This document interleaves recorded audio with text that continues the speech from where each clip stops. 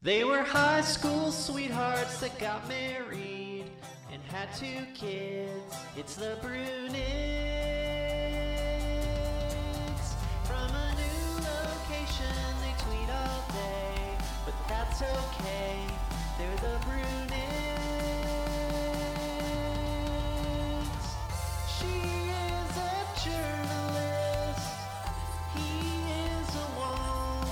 Wonk, wonk, wonk. They talk about the news or whatever they want. In the fight for justice, they're on your side.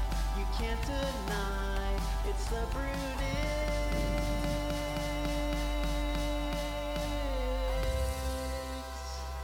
Hello, ladies and gentlemen. Welcome back to our low effort, low quality podcast. This is Liz Brunig. This is my husband, Matt. Hello, everyone. It's been a big week in news. We have a lot to catch up on. Well, yep, absolutely. Do we want to start with some audio grab bag? Go ahead. Okay. Have to turn it down for this one.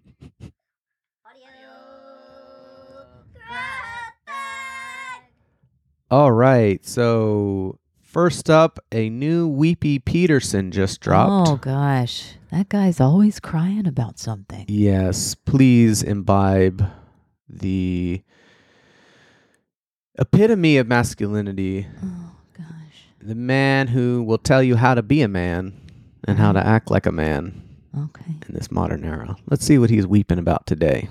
And you think, well, we're going to destroy the planet. We have to do this. We have to demoralize the youth to be ethical. It's like, yeah, really, that's your theory? You're going to demoralize young people to be ethical? That's your theory?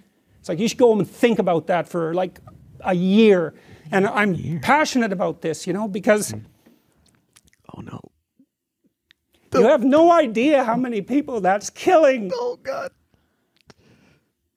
You have no idea. I see people everywhere, all over the world. They're so demoralized. The clip to the audience Especially just kind of unmoved Young and people, baffled. especially young people with a conscience, because they've been told since they were little that there's nothing to them but corruption and power. It's like, how the hell do you expect them to react?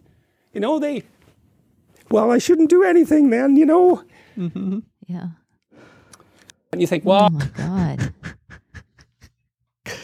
So, he's just saying, hey, telling people that things are bad, it's not doing good for their mental health. Jeez Louise. Now, I might say, hey, Jordan, maybe look inward a little bit and Yeah. ask yourself what's going on with your mental health. It's not like someone presented a sad thing to you, or someone died, or you just work yourself up into these frenzies, dude. Chill out, man. And it's funny, the audience is just a bunch of it looks like either grad students or reporters just kind of sitting and staring at him. I don't know. I love Jordan Peterson. He's he's got a Nietzschean thing going on, sort of, because nothing he's saying in particular doesn't also apply to, say, the teachings of Christianity, right? There's nothing to them but corruption and power. It's like, well, that could have been taken out of Augustine. Oh, I know that. It's I thought that when I first listened to this, I was like, well, how is this a new thing? You're Yeah, talking this about has been the going on for a long time. fallenness of man and all this kind of thing. But he's typically in history, the fallenness of man was it's really quite heaped upon, let's say, women and certain kinds of persons, dissipated types and ladies who were understood to be, I think, the real problem, the instigators. And now there seems to be, sort of reversal of fortunes where men are being,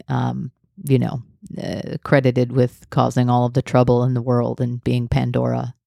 And that's fucked up for Jordan Peterson. Yeah, that's true. He's like, why don't we just go back to being no, it's like bitches and stuff. It's like, I don't know. That seemed to be problematic for women. I'm not saying that, men have it coming.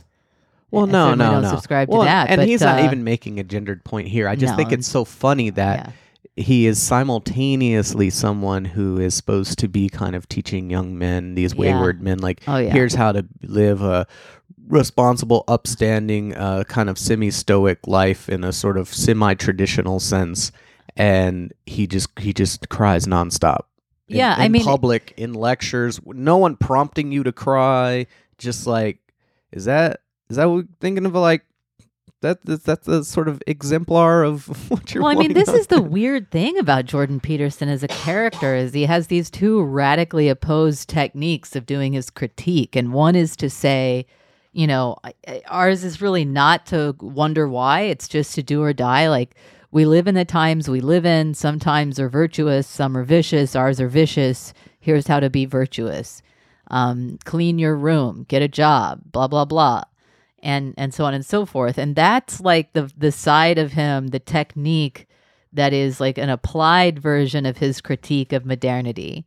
And that's what I think like the steel man of Jordan Peterson is. Like that's what people who want to say he offers something good and legitimate tend to credit him with. And then there's the side of Jordan Peterson that does the exact opposite, which is to take up the kind of trauma model. Exactly. Yes. Which is what, like, I think everyone else in society is doing, which is like... When he will critique that as well, right? He critiques it as well, It's but like- then it's doing the thing where you go, actually, this thing in my past, this thing I couldn't control that happened to me when I was little or when I was younger is this problem for me, and that's why I can't XYZ, and I feel XYZ.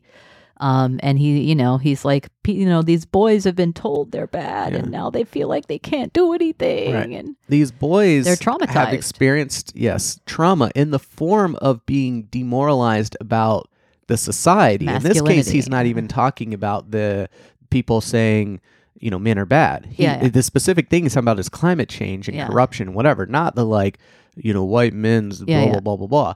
So like just exposing them to perspectives about the bad things that are happening in the world so traumatizes them that they can't ever function as adults. Yeah. And it's like, okay, yeah, so that's that's kind of a much more extreme version of the thing you typically critique in, I don't know, sort of SJW type presentations where they seem to be fixated on something that happened to them, you know, at 12, you know, for the rest of their life. And like everything is sort of, you know, seen through that perspective, and they're in constant sort of mental breakdown, which is also just describes Jordan Peterson. Right. So it's like, you know, you've really got nothing on offer that isn't already out there in a lot of different forms at the end of the day. But whatever. All right. So item number 2. All right. And this is a little long, so I'm going to cut it short where it makes sense.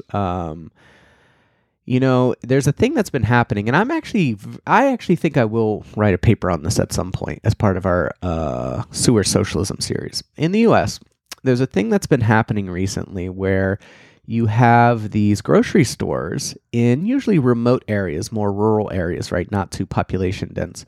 And they're like kind of like the last grocery store in the area. You know, maybe there's only 1,500 people who live there or whatever. And the grocery store operator, which can be either a local grocer or sometimes it could be a national chain, it didn't really matter, eventually decides, hey, this isn't working, right? I can't really do this. It's not worth doing anymore. I'm going to shut the store, you know?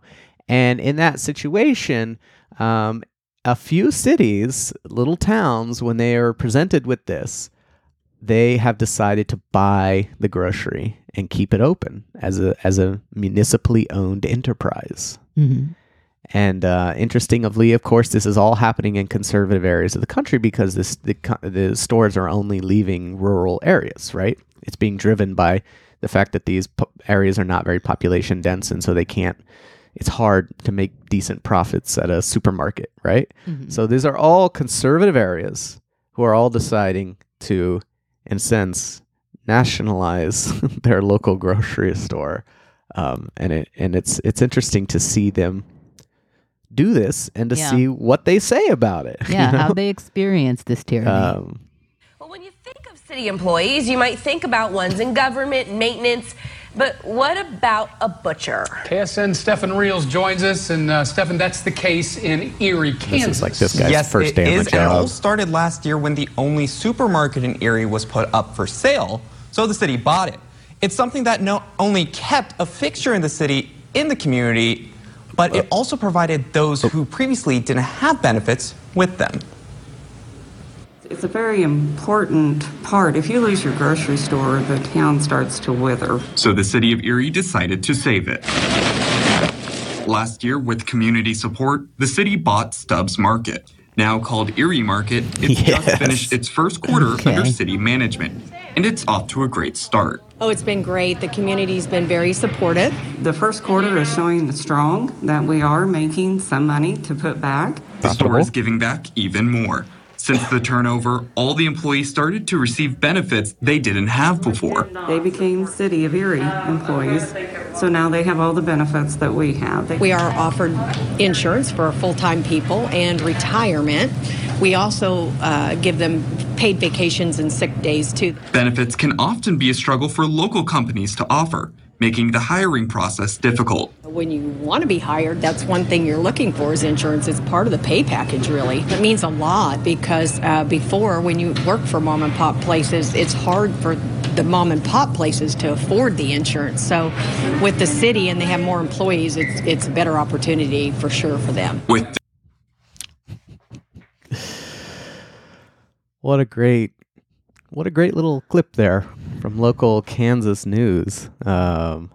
They start with it is profitable, and also we can pay our employees much better. And then they finish it as if I wrote the segment myself, with the lady not only saying, "Hey, what's cool is that these employees, since they're now city employees, they have access to the pension fund and the retirement fund, or, the pension fund and the health care and all that kind of stuff." But also decides to turn the knife a little bit and says that, and these, when it was previously Stubbs Market, a mom and pop local shop, they couldn't pull that off.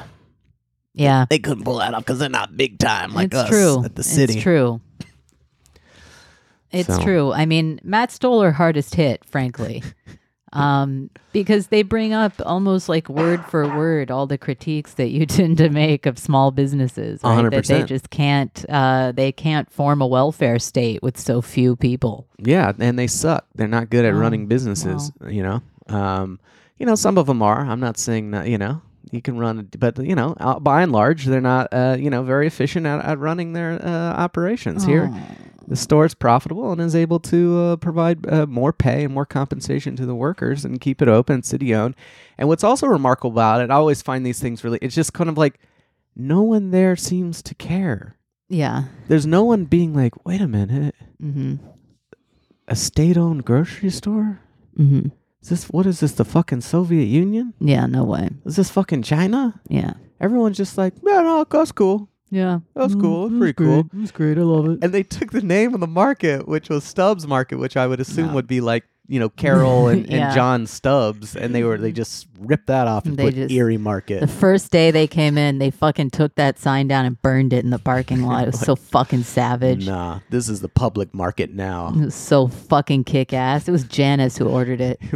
They call her the Hatchet Woman. Well, yeah, and then all the people running the the store, at least that are interviewed in the are all like 50-year-old civil servant ladies. Yeah, they're all like Betty Blue hairs in sneakers with like tennis ball walkers. Like this is really the heart and soul of the government. Frankly, is like old ladies. Like my mom worked for the federal government for like 35 years, and when we would go with her to the federal building.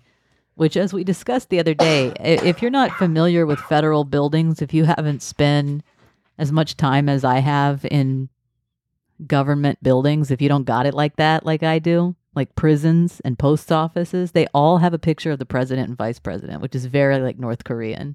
Mm-hmm. Yes. It's really funny. When you start to notice it, it's very like, what the hell? It's like an Italian nana having a picture of the Pope in every room. It's like, the hell is this for? Mm-hmm. Anyway... I would go visit my mom at work, and like literally every person working for the General Services Administration in Fort Worth is like a 50-year-old nana. Mm-hmm. It's like a middle-aged to older lady, and they are, it's just indescribable. They have never had a political thought and never will. Like, or to the degree that they do, they're just kind of unpredictable and chaotic. Sure. But they're not like tyrannical bureaucrats. When no one tells you, no one primes you with what to think about, especially in this case, oh, the city is going to run the grocery store. There's no one there to tell you because it's a hyper local thing. Yeah, that's yeah. just not on the not on fucking the map radar. No politically. one talks about it. So you just sit there with this thing presented to you. You've got, whether you're conservative or liberal or whatever, there's no one in your group being like, this is good, this is bad, this is socialism, this is not socialism. You just are presented it unfiltered, and you're like, okay, cool, yeah. I mean, Yeah. I'd rather that than it's shut down, and it's profitable and great. Like they asked, this happened in Baldwin, Florida as well, which was a big Trump kind of rural enclave there in Florida, and the store shut down, and the mayor, they bought it. The city bought it, and the Washington Post did a story on it, and they talked to him about it, and it was a really good story. And they asked him, like, hey, isn't this socialist? Like, what's the deal? Like, what do you think about that? Like, have you ever considered that or whatever? And he just said, well, look, we have a municipal water utility that pumps water from the ground and sends it to your house and then sends you a bill. How's this any different? And it's like, you're correct. You are correct. It is not any That is different. so fucking based. Like, just as they run the utilities, they could run other things, and then you wouldn't have to be paying a profit share out to private owners, and you could run the businesses with slightly different motives and incentives, such as in this case, providing them health care and retirement benefits and stuff like that. Like, you're right. You are completely right, but you're missing that that is the sort of the essence of the socialism. Is not single payer health care or these kinds of things we really fight about, but like would be state-owned enterprises and things like that. So I love to just see a local podunk news channel. Just local socialism Just caught in the being like, wild.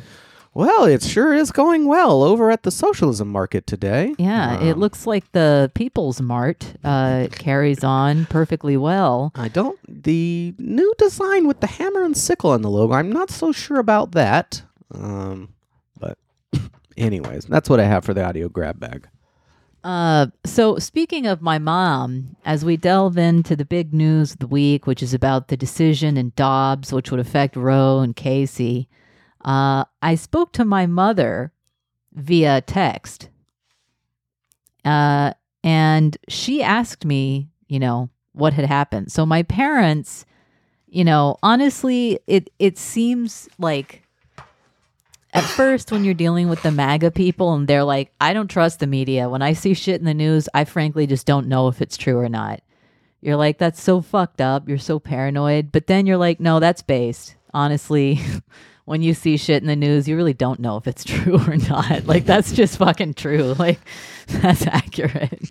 And so, like, I kind of sympathize with my parents in that they'll just text me and be like, hey, is this true? Or is this just another fake thing the press is saying? Yeah. And I'm like, yeah, they do that sometimes, but it's fucked. I don't know why, but they do. Like, occasionally they'll be like, it's sad that Bernard Sanders is racist. Mm-hmm. They did that for a few weeks. Yeah. One year. It sucked, we all had to deal with it. But anyway, so my mom said, do you think this is going to happen? Is this leak possibly true or is it fake? What are you hearing? You're talking about the Alito opinion. Yeah, the Alito opinion in Dobbs. Regarding abortion rights. Yes. Do you think they have the votes to overturn it? Like, is it a real possibility? My mom asks, et cetera, et cetera. So I'm responding to her questions. And I explained that it's a Supreme Court decision and yada, yada. Finally, here's her takeaway. You ready for her? She processed all this information. She goes. Go ahead. Yeah. This is via text message, the SMS. It is. Well, maybe that was an Easter egg. An earlier Supreme Court left this court. Okay, let's stop here. An Easter egg, the earlier Supreme Court left this Supreme Court. Mm-hmm. So an Easter egg is like in a video game when you hide like a little thing, right? Like, there's like this little thing in the map, and if you push the right button here, like some kind of surprise, appears, and no one, like it's not part of the formal game, but it's kind of there for maybe someone will discover it, and it'll be kind of interesting and cute or whatever. Okay. So what? So the reason, she had essentially asked me, how is it possible that Roe versus Wade could just go away so fast? Okay. And I said, well, it's a Supreme Court decision. Yeah. It's not a law. Mm-hmm. So it's not being repealed or something. Not in the formal legislative sense. Right. So it doesn't have to go through that process. Mm-hmm. And it's not, I think she's maybe remembering DOMA or something. It's not like we have to go through the difficult process of like instituting a constitutional amendment or something that kind of drawn out. It's a Supreme Court decision and it can just be overturned. So that's what she's saying. Well, maybe that is an Easter egg that was left by an earlier court to this court. What is that? The fact that you can overturn the it? fact that it's a Supreme Court decision. That it's a case? Yeah. Not a law. Okay. So that's just how the court works. So I guess like in some sense. So she's right, is what you're saying. I don't know, man. That's the most sane part of it. Okay. So I hope you're ready. All right. So I've tried to process that. I have mostly failed, but go ahead. Okay. I don't think many folks really understand the legal stuff behind it. Okay. True. Probably. Just flat out fucking true. Okay. I just hope states like Texas don't do something stupid and ban abortion, but also deny free and widely available access to those who want it. Yeah. Okay. That's the same. Okay. I'm with you. She doesn't want it banned, and she didn't need that last part of the sentence, but it's good to go. She doesn't want abortion banned, but she also doesn't want Texas to deny free and widely available access to those who want it. Yeah. Those are the same. She's getting at the same thing there. No, she says, I hope Texas doesn't do something stupid and ban it, but then also deny free and widely available access to those who want it. Yeah, it's redundant. No, it's like catastrophically contradictory. She's saying she doesn't want Texas to deny such and such, which is the same thing as banning it. I hope states like Texas don't do something stupid and ban it, but then also ban it. Exactly. Yes. It's redundant. It's like you hope they don't ban it, and by doing so, ban it. It's like, what the fuck are you talking about? It's nonsense. Like, I hope they don't ban it and then do something stupid like by banning it, prevent people from doing it. Right. It's like, what the hell is this? What the fuck is she talking about? Yeah. I think she meant to say something about birth control. Maybe like she a word. Okay, yeah, that wouldn't explain why it's redundant, because she was actually trying to say a second thing. Yeah, she like a whole concept. Okay. She probably meant to say, I just hope states like Texas don't do something stupid and ban abortion, but then also deny free and widely available access to birth control for those who want it. The double ban would be a real rough one. Would be a real rough one. Yeah. That would be like the guy who's like, I'm a Democrat and a Republican, and most importantly, a Democrat and an American. It's like, what the fuck are you talking about? And then she says, but a lot of that discussion needs to be from parents or guardians, not a school board. A lot of that discussion. The discussion about abortion? Or we're assuming contraception in the second half of that? Maybe contraception, right? Because that's a thing, right? Sex ed, right? They were always about abstinence only or but that needs to be from parents or a guardian. So I think if you take that as a contraception, it works. If you assume that there is a concept that was not entered for consideration at all, but yeah, just so we're like historians trying to. That makes it work. That makes the whole thing work. And then she says... She's not saying school boards, abortion law should be set at that level of the government. Maybe it should. It's a little bit... The geography of that is too... You gotta go to your kid's school and be like, yo, can I get the abortion pill? And they're like, nah, school board voted against it last week. It was crazy. Every 2 weeks we get a different ruling on this. Anyway,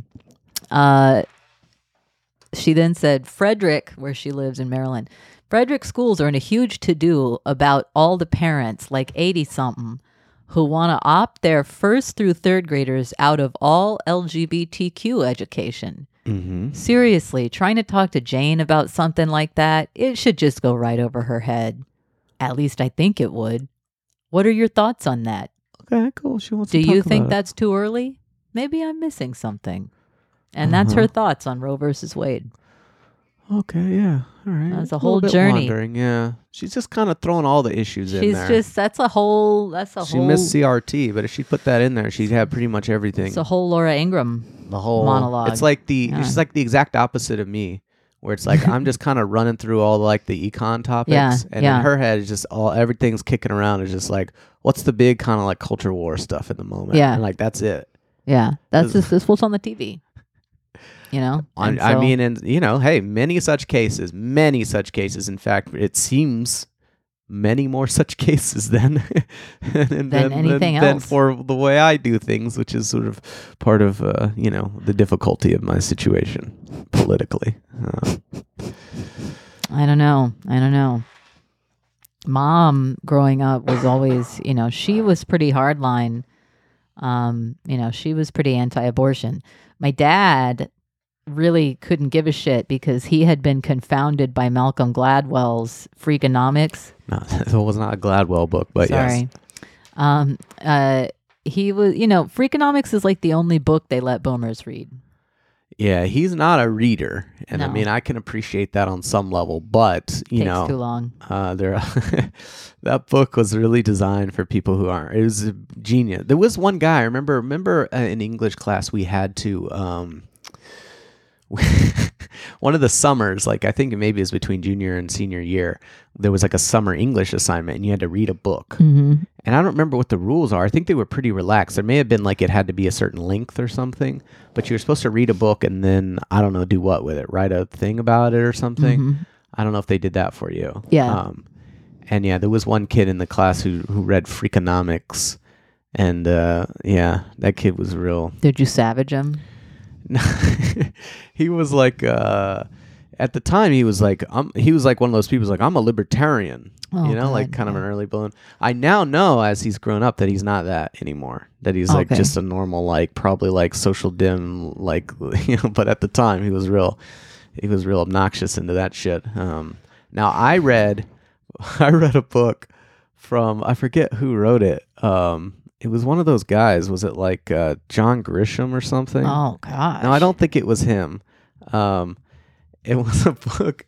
It was a book that was a novelized version of the theory that climate change is like a conspiracy.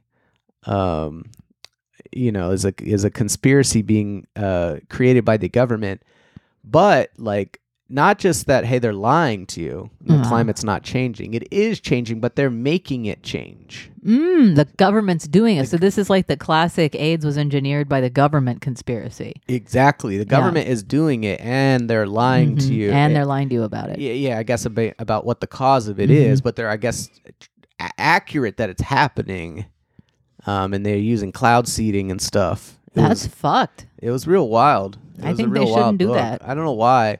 I thought this would be. It was a funny book to read, of course. But I can't imagine what the teacher thought. Which is already trying to parse through this sort of baffling nature of this person who doesn't speak, seems, I guess, is some kind of left person, I guess. I don't know. Is he like a school sure she shooter? had no fucking idea what And the then hell his was going summer on with you. assignment, he reads a novel about climate change being a government-created conspiracy. It's just, what's going on with this kid? I read for that assignment. I read Equus, the play. Yeah, about the horse. Yeah, it's about multiple horses in a sense. A guy. Well, anyway, it was also yeah. So, you know, aside from my mom being, you know, I guess somewhat exercised by this news, you know, my dad, as I said, always felt, I think, you know, he didn't like the idea of abortion largely because the libs do.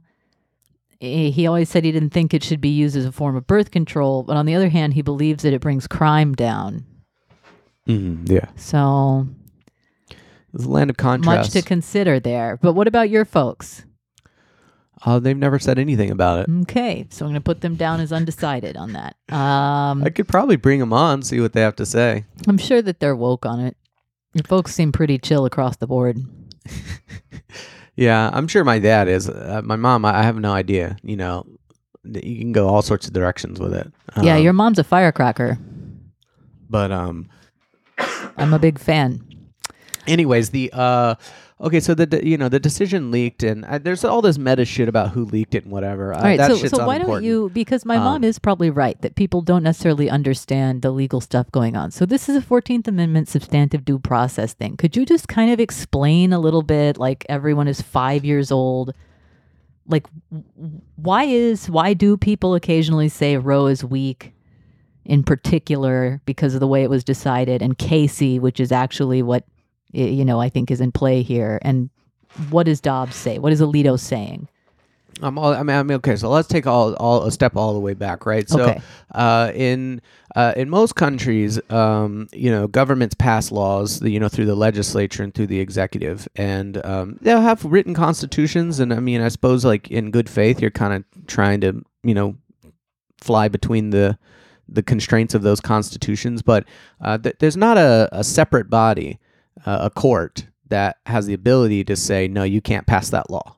That doesn't exist, right? Judicial review, which is the name of that, where the judges get to review the laws and say, yeah, you can pass that, or no, you can't pass that. That's not a thing that exists in most countries. It's a strange thing, and I don't know of any other country where it exists to the degree that it exists in the U.S. It's a bizarre institutional feature of our We should not system. have it. Yeah. I think it's the dumbest shit ever. Yeah. Leftists have thought this for a long time. It has been a long-standing left critique. Of course, you give the judges this kind of power to decide what kinds of laws can exist and what kind of laws cannot exist, what kind of laws can be passed and what kind of laws cannot be passed. Well, what are we talking about? A 9-member board? Almost all of them are graduates of Harvard and Yale. Their interests are not as closely aligned with the public as elected representatives. Now, that has its own problem, of course. Whether it's money in politics or gerrymandering or whatever, that also can cause disalignments. But the most disaligned institution is the court. And in fact, sort of intentionally so. That's supposed to be like the founder's idea, is to create disalignment between them and the rest of society as some kind of check. Anyways, the way judicial review works in practice, in reality, is any lawyer in the country can file a complaint, including yours truly. I'm empowered to do this as a member of the bar. Can file a complaint in a federal district court. Then they can hit the appeal button twice, and then it could go to the Supreme Court if they want to hear it. And then the Supreme Court can use that case to change American law however they want. That's my way of presenting it, but that is the practical reality of how judicial review works. An absurd process. But with that being said, over the years, starting in 1803 to present, the court has used this to develop a body of constitutional law, which, again, like I say, shouldn't exist, but and decide what kinds of laws can exist and can't exist. And really, it just depends. Like it's a legislative body. Like constitutional law, in theory, they're interpreting the Constitution, all this shit. In practice, right? It's just 9 people form a legislative body. If 5 of the 4 are willing to say yes or no, then the constitutional law is amended, right? You could almost create like a statutory representation of the constitutional law if you wanted to. Mm-hmm. Here's the Article 1 of the constitutional law pertaining to free speech, and the rules are A, B, and C. And here's Article 2 pertaining to freedom, and the rules are A, B, and C. And you can change that constitutional law whenever you want. With Roe and then Casey, starting, I don't know, like 50, 60 years before then, we get judges who go, interesting. So I think there's an implied right to privacy in the Constitution. I just kind of piece it together, I guess. Like I looked at it, seems like maybe there's an implied right to privacy. And so I'm going to use that as sort of my hook, right? Because normally if you're writing a constitutional law case, or any case, but really especially a constitutional law case, the first thing you got to do is you got to be like, all right, here's the sentence in the Constitution that like I'm going to key in on, right? So here's the sentence, and it says such. So starting from that sentence, I'm going to make a variety of logical leaps because the sentences are all vague. Right. Super fucking vague. Right. It's similar to biblical scholarship. It's exactly remind me exactly of the stuff I see in the churches on TV. Yeah. Where proof, the guy proof texting type shit. Yeah, the guy, the minister is like, turn your Bible to such and such, and he'll read like 3 sentences, and then he'll go off and talk for like 15 minutes, and then at the end of it, he's like, and that's why you need to be saving at least 10% of your income. Yeah. I'm like, okay. That's basically what it is for the court as well. So you seize upon the 14th Amendment, which doesn't say anything about privacy, but you go, but I look at it, and it kind of makes me think that privacy is part of it. And so the 14th Amendment is due process. There's a law. It's got many different parts to it, but yeah, one part of it says you can't be deprived of life, liberty, etc., without due process of the law. So you key in on that. You go, there's a right to privacy, and then from there you go, and what does this right to privacy imply? Well, it also implies, therefore, the right to A, B, and C. Yeah, and it could be whatever. It could be abortion. It could be gay sex. It could be contraception. It could be, I think they were under this thing. They've also included like the right to like teach your kid a language. Okay, cool. I guess there was like some states for a while were kind of trying to be like, hey, you need to teach your kids English, you know. And they're like, nah, you can't do that because the privacy thing. So yeah, there you go, and then you get this, and to say it's especially weak, I mean, to me, I find it sort of the whole thing incredulous. I mean, I guess it's a little bit weaker than normal because normally you key in on a particular sentence in the Constitution, including the amendments, and then you can kind of go a little bit more directly from that sentence to your proclamation. Now, to me, okay, it's a little bit more direct, but it's bullshit. It's all just basically legislating, right? Here, I guess because there's the intervening step where the text that you key in on doesn't talk about privacy at all, and so you use that to essentially write a sort of secondary constitutional text which has the word privacy in it, and then you key in on that text which is not in the, and then do the same shit people do with all the other stuff. I guess because of all of that, it's a little bit more tenuous.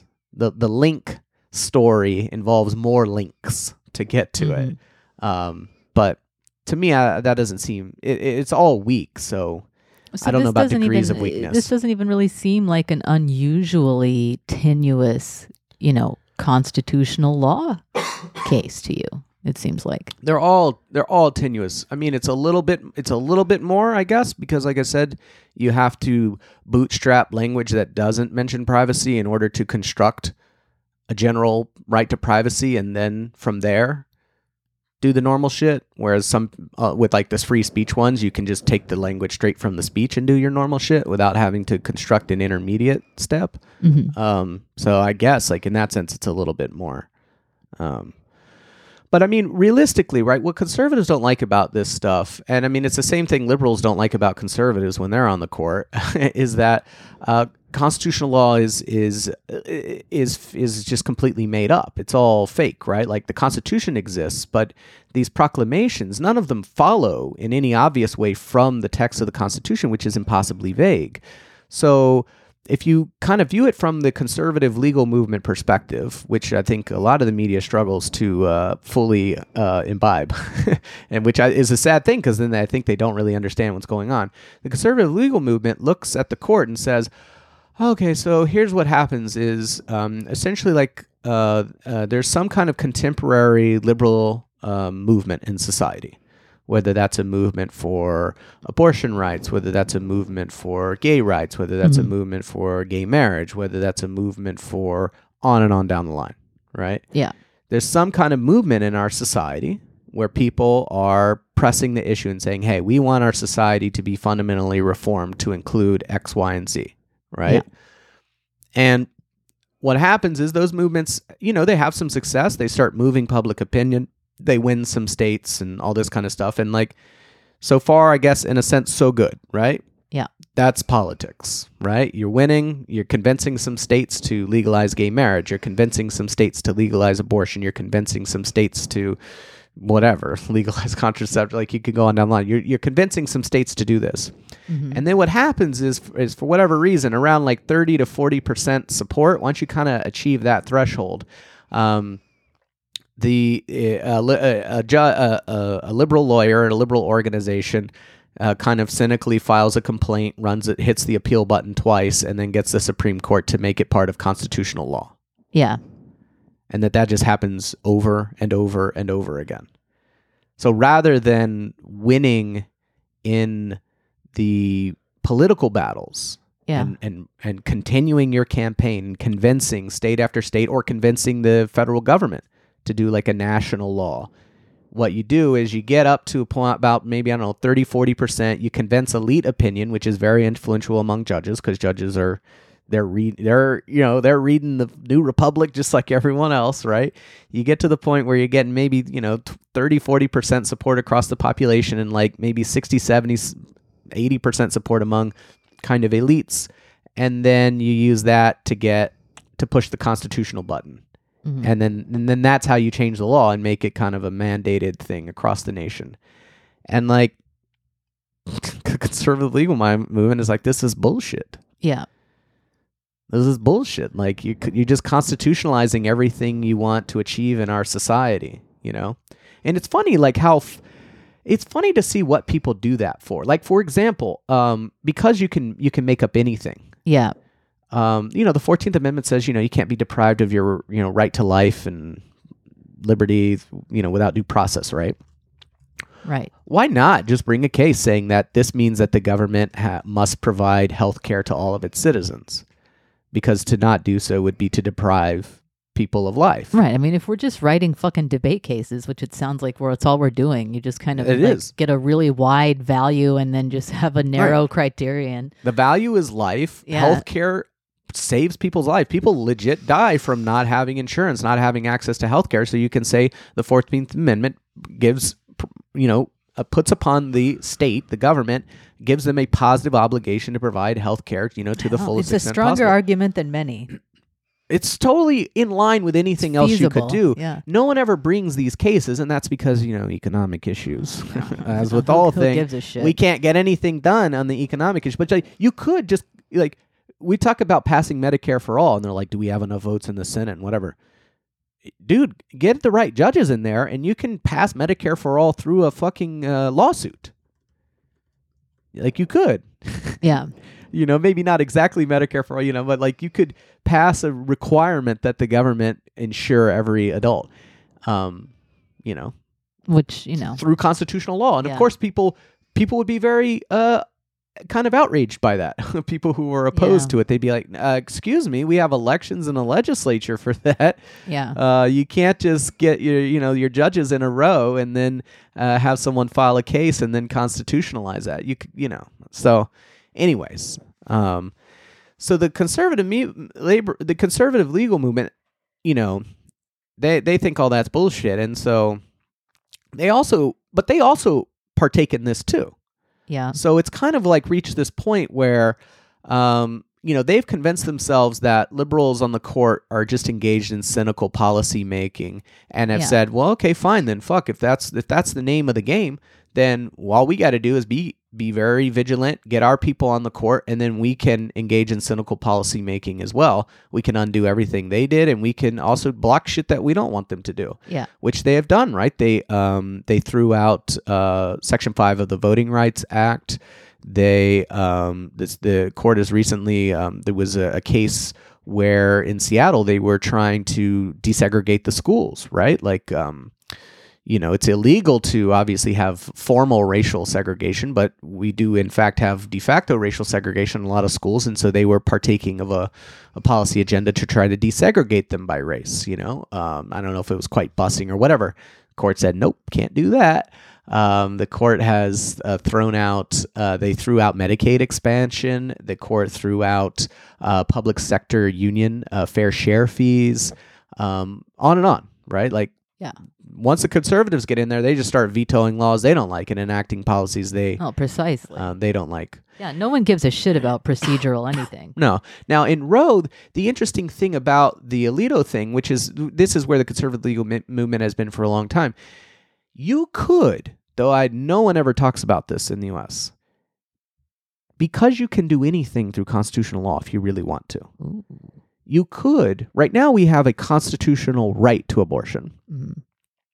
You could also constitutionally ban abortion. If you wanted to, someone could bring a case, file it in the district court, hit the appeal button twice, and then if you get 5 judges together, the opinion would be the easiest thing in the world to write. You would say, the 14th Amendment protects the right to life, liberty, and property without, due process and all this shit. So we're looking at that, and we think, abortion, takes a life, and so we think that, in fact, states may not permit abortion. Right? So you could constitutionally ban it. Yeah. And say that no state or federal government is allowed to legalize abortion. And this is not even just like, the court could do anything. Germany, the German Federal Constitutional Review Court, which was set up by the Americans after the war, like they kind of structured that government, similarly. They did that in 1975.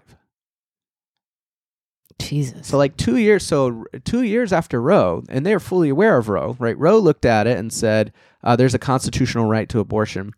Germany looked at it at language that's essentially equivalent to the 14th Amendment in their constitution, right? Yeah.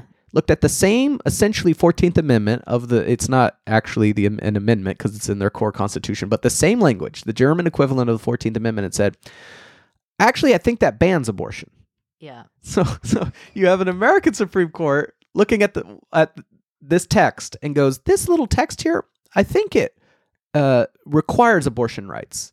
And then another court look at the same text and go, I think it bans abortion. Right. And which is just to show you could do anything, literally anything with this shit. Yeah.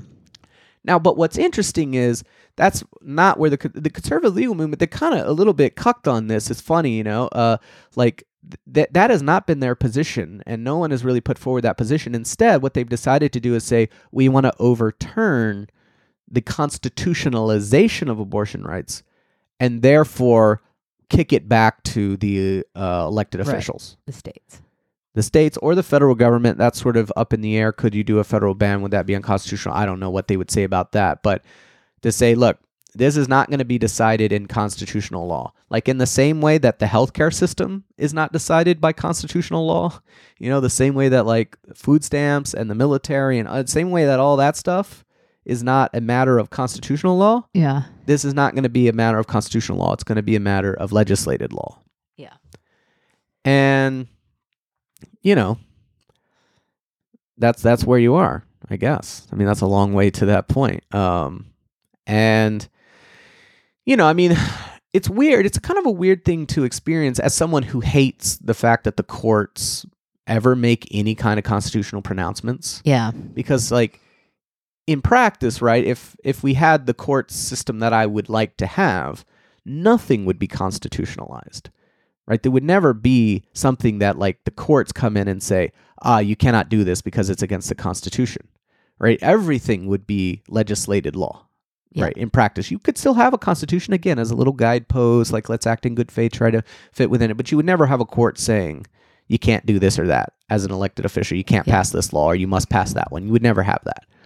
And so, in this case, that's the conclusion that is being reached. And so it's, from an ideal perspective, that, but from a practical perspective where if this is in fact things people do, the problem you run into is, it doesn't make sense. At the point where the court has this power, it doesn't make sense for you never to use it.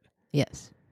And I mean, that's the fucking horrific equilibrium we're in, where both sides, if you will, want to use that power to enact whatever policy they want.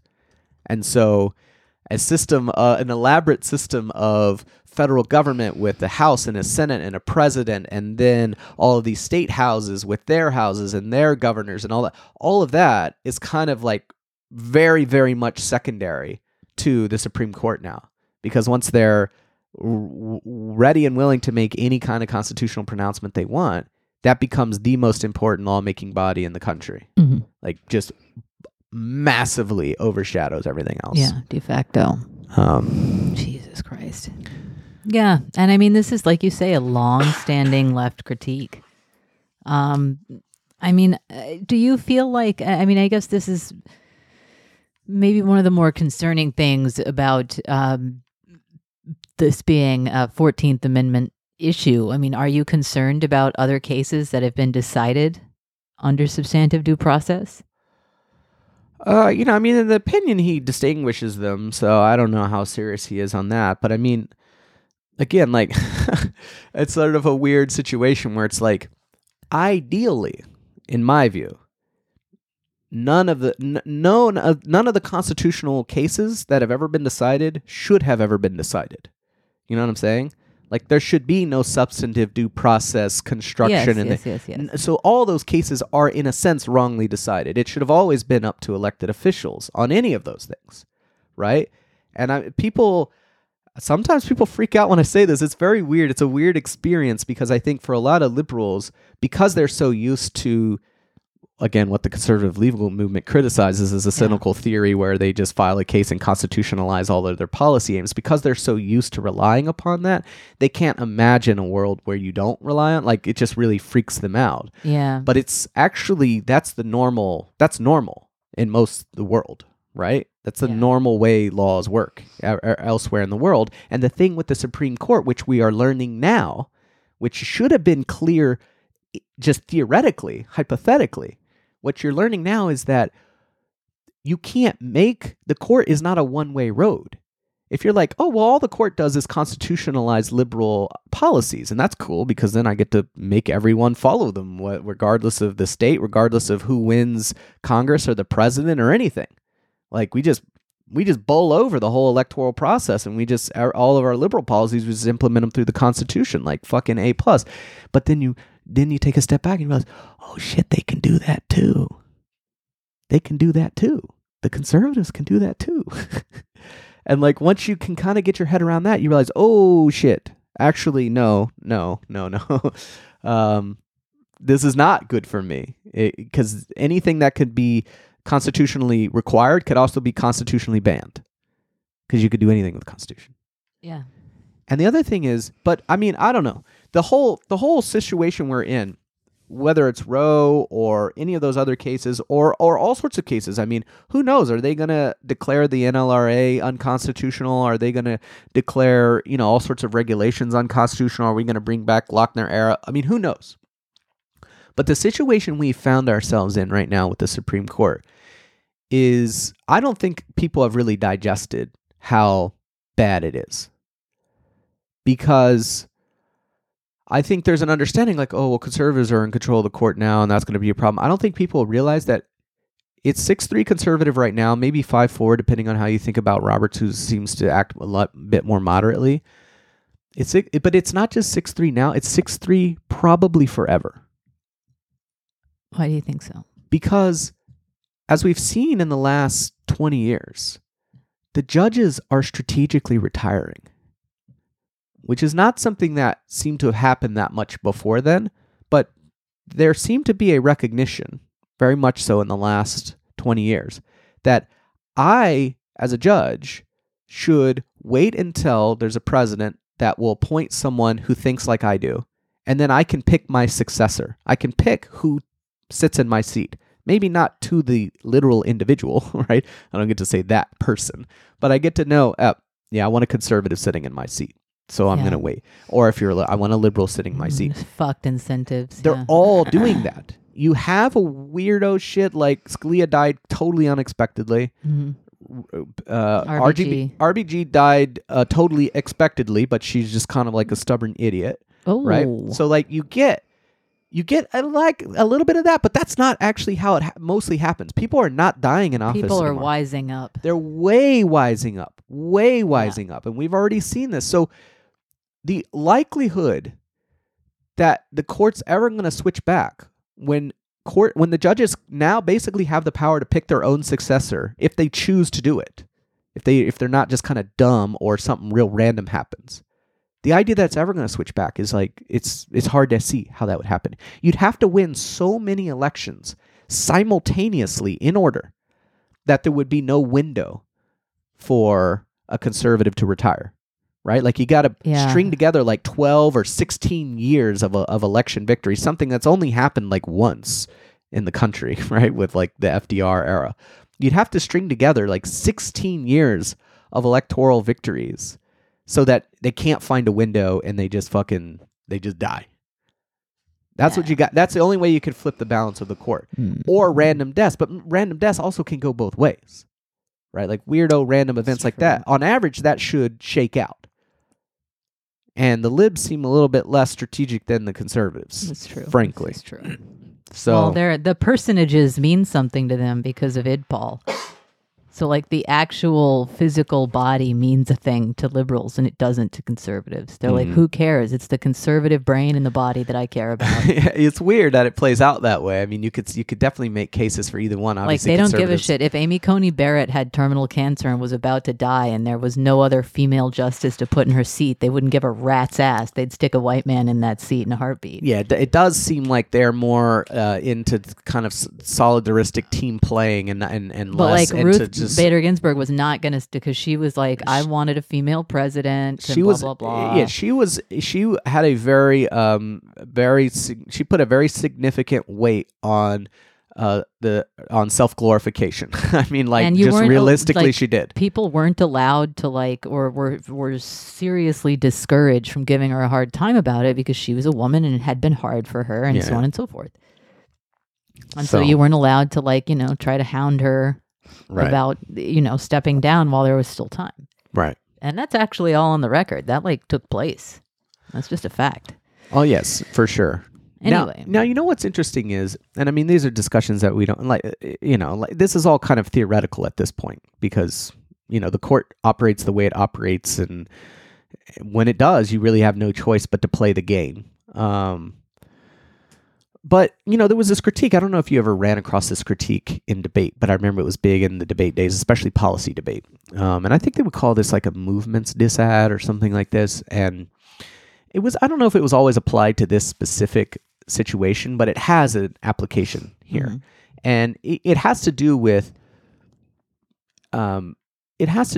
what happens when you use the courts as a strategy like this. Right? Like if you take the conservative critique of what the court has done with all these liberal movements, which frankly, though I don't like the conservatives, I think they're correct about how the court is operated, right? Where what happens is you get a new like liberal movement in society and they start winning and they start convincing people and they start, some states get on board and like kind of like a normal democratic process, right?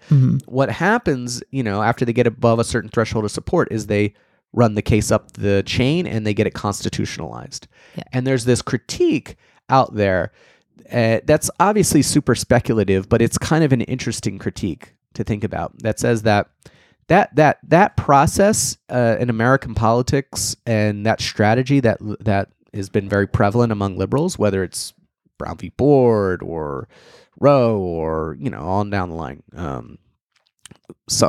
Lawrence v. Texas, like that strategy is actually a huge mistake because what happens is when you are campaigning to win these rights and you're succeeding at it, right? Like gay marriage is a perfect example of this, right? It goes from 5% to 10% to 15% to 20 to 30 to 40, right? Like they're winning and they're winning states. State after state after state is legalizing gay marriage. You get some backlash here and there, but like the trajectory is up. That the process of campaigning and winning it like in an authentic way, where you actually win these elections and you convince the electorate to get on board with you, that process leads to more durable victories and also makes it to where you can actually implement the thing you want to implement, right? Rather than, and it changes the way you approach the issue, right? So when you're trying to win it through normal electoral processes, the way you approach the issue is very heavy on like persuasion and convincing people in a kind of deep way that they should support this, right? Once you flip the switch and you run it up the court, it goes from persuasion to enforcement. Yeah, that's true. And that this becomes a serious problem because, in fact, as much as we like to think the court is this powerful, the court is a powerful lawmaking entity, but it's not a powerful enforcement entity. Yeah. It's not really able to do a lot of the classic Andrew Jackson quote. Yeah, it's not actually able to achieve a lot of the things that it tries to constitutionalize. With school desegregation, we see this quite vividly, right? They make it illegal for schools to be segregated, and then a lot of backlash occurs as they try to enforce this, and they accomplish this sort of in a formal sense, but without getting people deeply bought into that idea.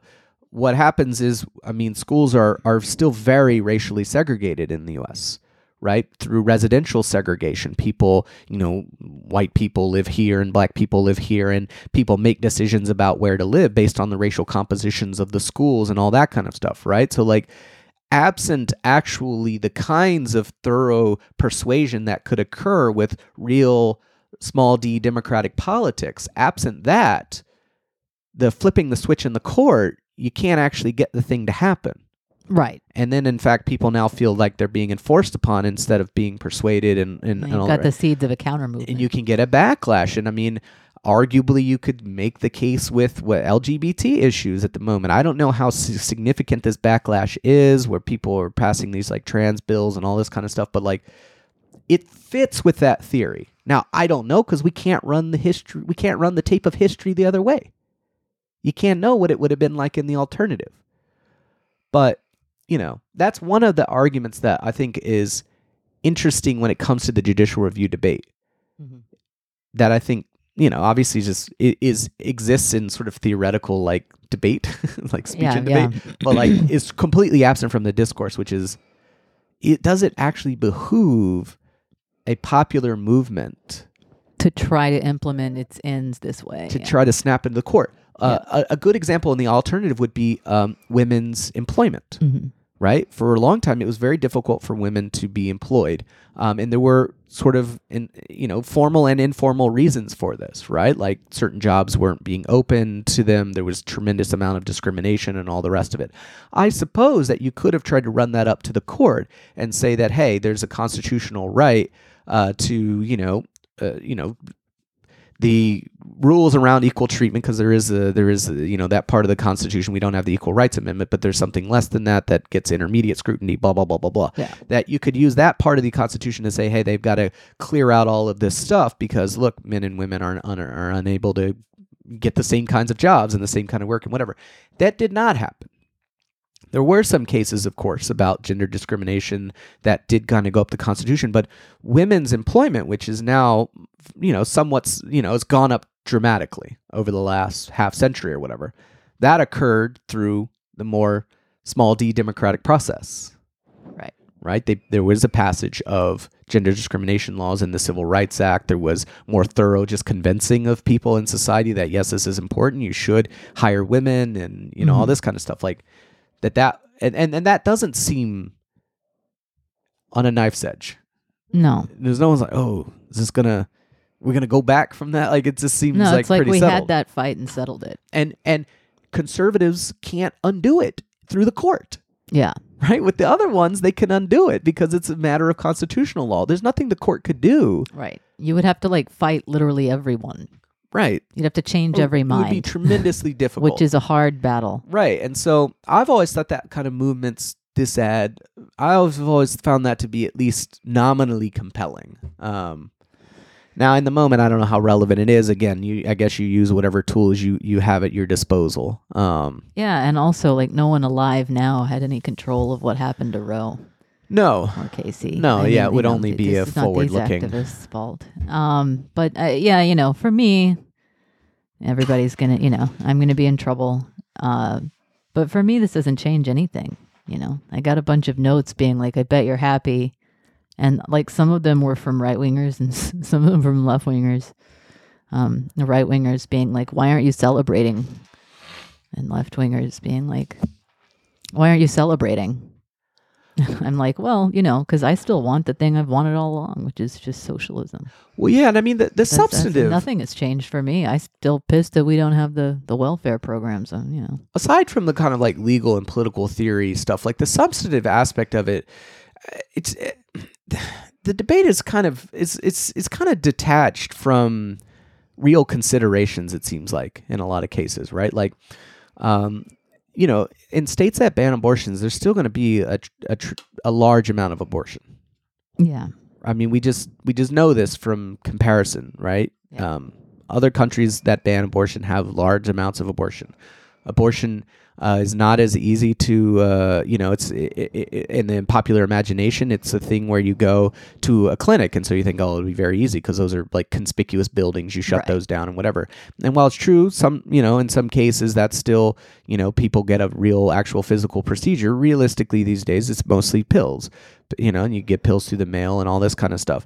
There will be, of course, an underground railroad, if you will, of that kind of stuff. Like, if you're someone who doesn't like abortion, like this maybe will reduce it some, but like not nearly as much. Like in some people's imagination, like you flip the switch and it goes to zero. It's not going to go anywhere near zero.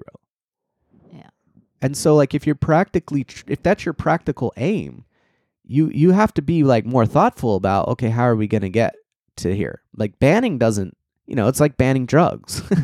Right. I mean, it's just like, I don't know. All of the gleeful kind of celebration and stuff, it's just a morbid symptom because it was just owning the libs. There's a lot of lib owning and it's elements just like to it. You guys are owning the libs, but it just underscores the degree to which you don't actually give a shit about any of this, right? This is just more lib owning. It's more fun being had at lib expense and whatever, and I get that. I mean, I've fucked with people online. I'm certainly not above it, but like there's certainly a horizon to the degree to which I fuck with people online, and I can distinguish between my like closely held principles and things which I just, you know, exclusively fuck with people online about. And I guess for this one, it's like there's like real people suffering and like a lot of kids born into poverty. Like, it's a really fucked up country, and like we're not at all prepared to, like, we're not endowing a decision like this with any resource or anything. And so it's just like sort of, I don't know. It's just no one's got anything to fucking smile about here. No. It's bad. There's no flip side. You know, this whole seamless garment stuff or whatever. That is not a present movement in American society, and certainly not among most campaigners in this area. You know, I mean. Most abortions, or maybe it's a slim majority, I'm not sure, but I mean, I've seen some statistics recently on this. You know, it's poor women for the most part, right? Like by and large, women who already have kids. You know, and it's people who are trying to manage the kids they have in a lot of cases. Yeah, so you know, that's still going. That the demand's still going to be high because you're facing like unmanageable levels of economic stress. You have just incredible levels of poverty and economic tension. And there's no I mean the big thing, you know, that we had, which was like even a small thing, like relative to other countries, the CTC, which was going to be available in theory, you know, to all parents. I mean, not only, of course, did they cut back the expansion back from 3,000 to 2,000, but they, you know, the big sticking point is that they don't want it to go to poor families. They don't want it to go to poor people, which is that's where the bulk of the abortion activity is occurring. So it's like, you know, like. You know, I'll believe any of them give a shit about this when they address that. I think there certainly are people who are very sincere and very, you know, very torn up about it.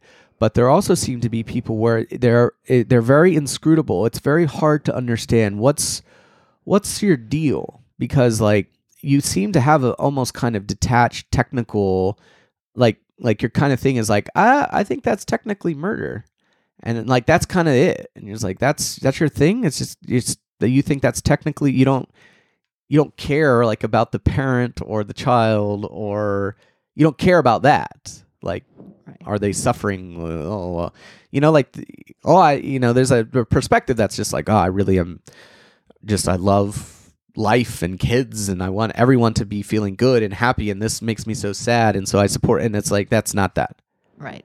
And it's this completely, it's a combination of like lib owning and maybe some misogyny and just, Well, they'll still be super negative about, you got pregnant out of wedlock.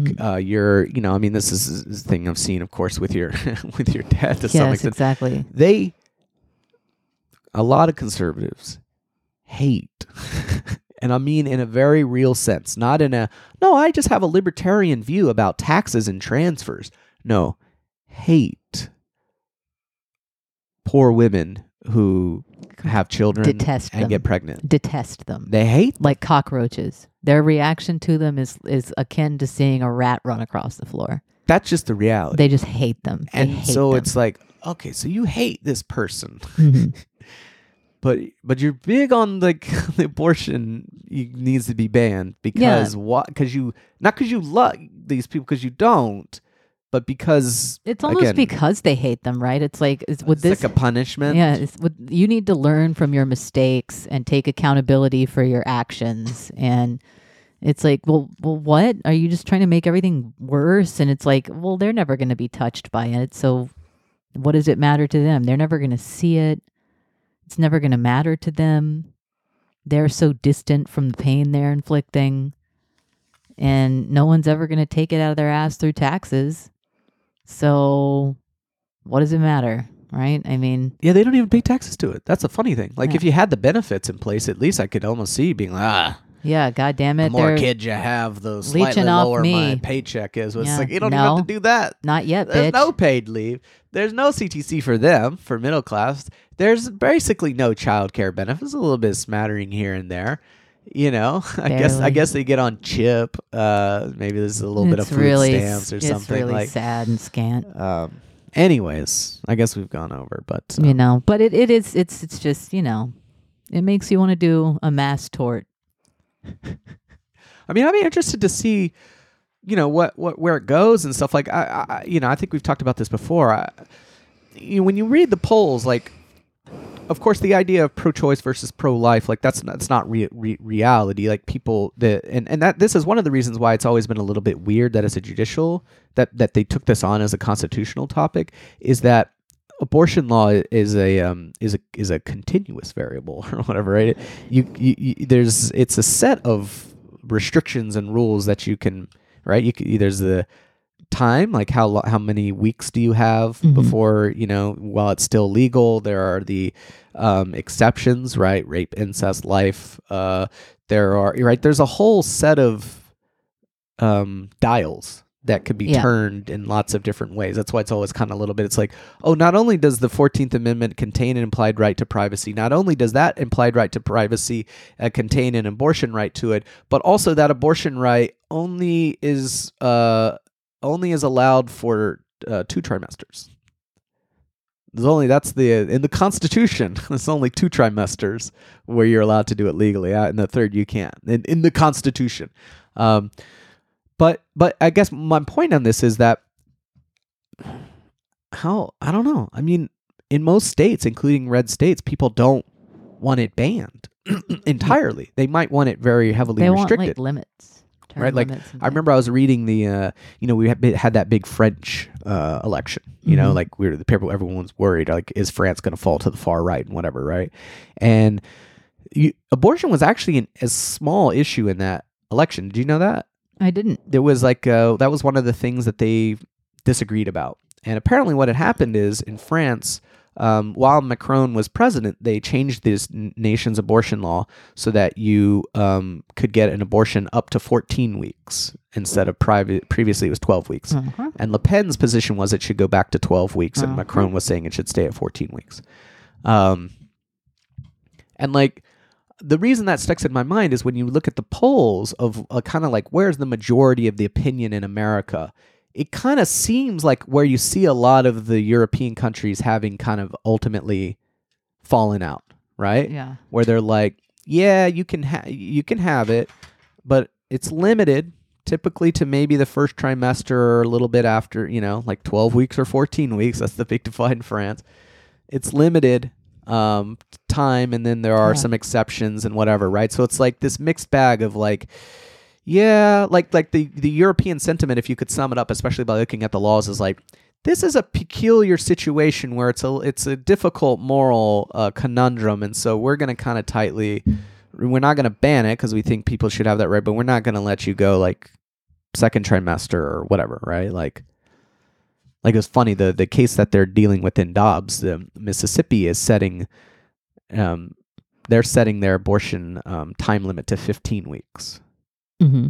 Okay, like, so that's like in France, generous European time limit. In France, they were debating 12 versus 14. Now, of course, I think once this passes, Mississippi's probably going to ban it entirely. Like, that's going to be the initial reaction of a lot of states because there's already Republicans in power who want to do it. Like, but I wonder, in equilibrium, when there's a reaction against that, including among Republicans who are not all for bans, or even probably mostly for bans. Mm-hmm. How's that going to play out? Like, I can imagine a situation where 5-10 years from now, the U.S. looks like Europe, But maybe that's what Helen Lewis was saying in The Atlantic this morning. My colleague Helen Lewis. Oh yeah, she was like, "Well, it may just be that we have to compromise in the long term for a situation that's more similar to Europe with weak limits, and so perhaps the goal should just be to try to aim for decent weak limits." So that was kind of what she was thinking about in my magazine, which you should subscribe to. Oh yeah, if you want to read my my upcoming take, although I've just expressed the gist of it here, which is this isn't what I want. I want welfare, which you will soon be able to see me get murdered and dragged for online. But I won't be seeing it. I'll be watching Law and Order SVU. All right. All righty. Be well, folks. Adios, mofo.